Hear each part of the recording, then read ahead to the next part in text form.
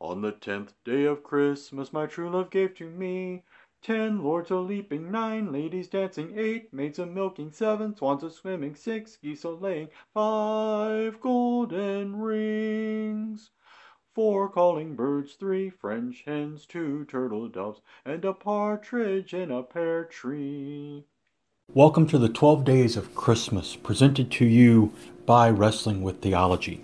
I hope that these devotions help focus you again on our Savior as we celebrate the season of His birth. God's law is summarized best in the Decalogue, the 10 words, the 10 commandments. Upon these, the entirety of God's moral law is based. These 10 commandments have served as the basic building blocks of morality and society for centuries. The biggest problem with the 10 commandments is that we cannot follow them perfectly. Every day we fail to keep at least one of them. The second biggest problem is that the commandments cannot save us. Even if we could keep all of them, we still would need Jesus for salvation. Our nature is so completely corrupted that it cannot stand before God. But Jesus came into the flesh to fulfill the law in its entirety for all of us. Because we cannot keep any of them, Jesus fulfilled all of them. By faith in His fulfillment, we are able to live without the pressure of seeking perfection in God's eyes.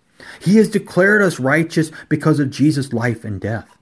We are able to rejoice in the fact that when we break the commandments, we can run to Jesus and repent. He will forgive, not giving us a license to sin, but assuring us of His forgiving love. Amen. Thank you for listening to the 12 Days of Christmas, a service of the Wrestling with Theology podcast.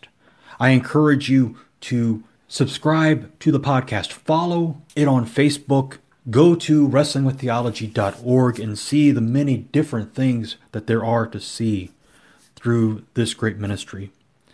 Once again, I humbly thank you for joining me for these couple of moments to look to our Lord as we celebrate the 12 Days of Christmas.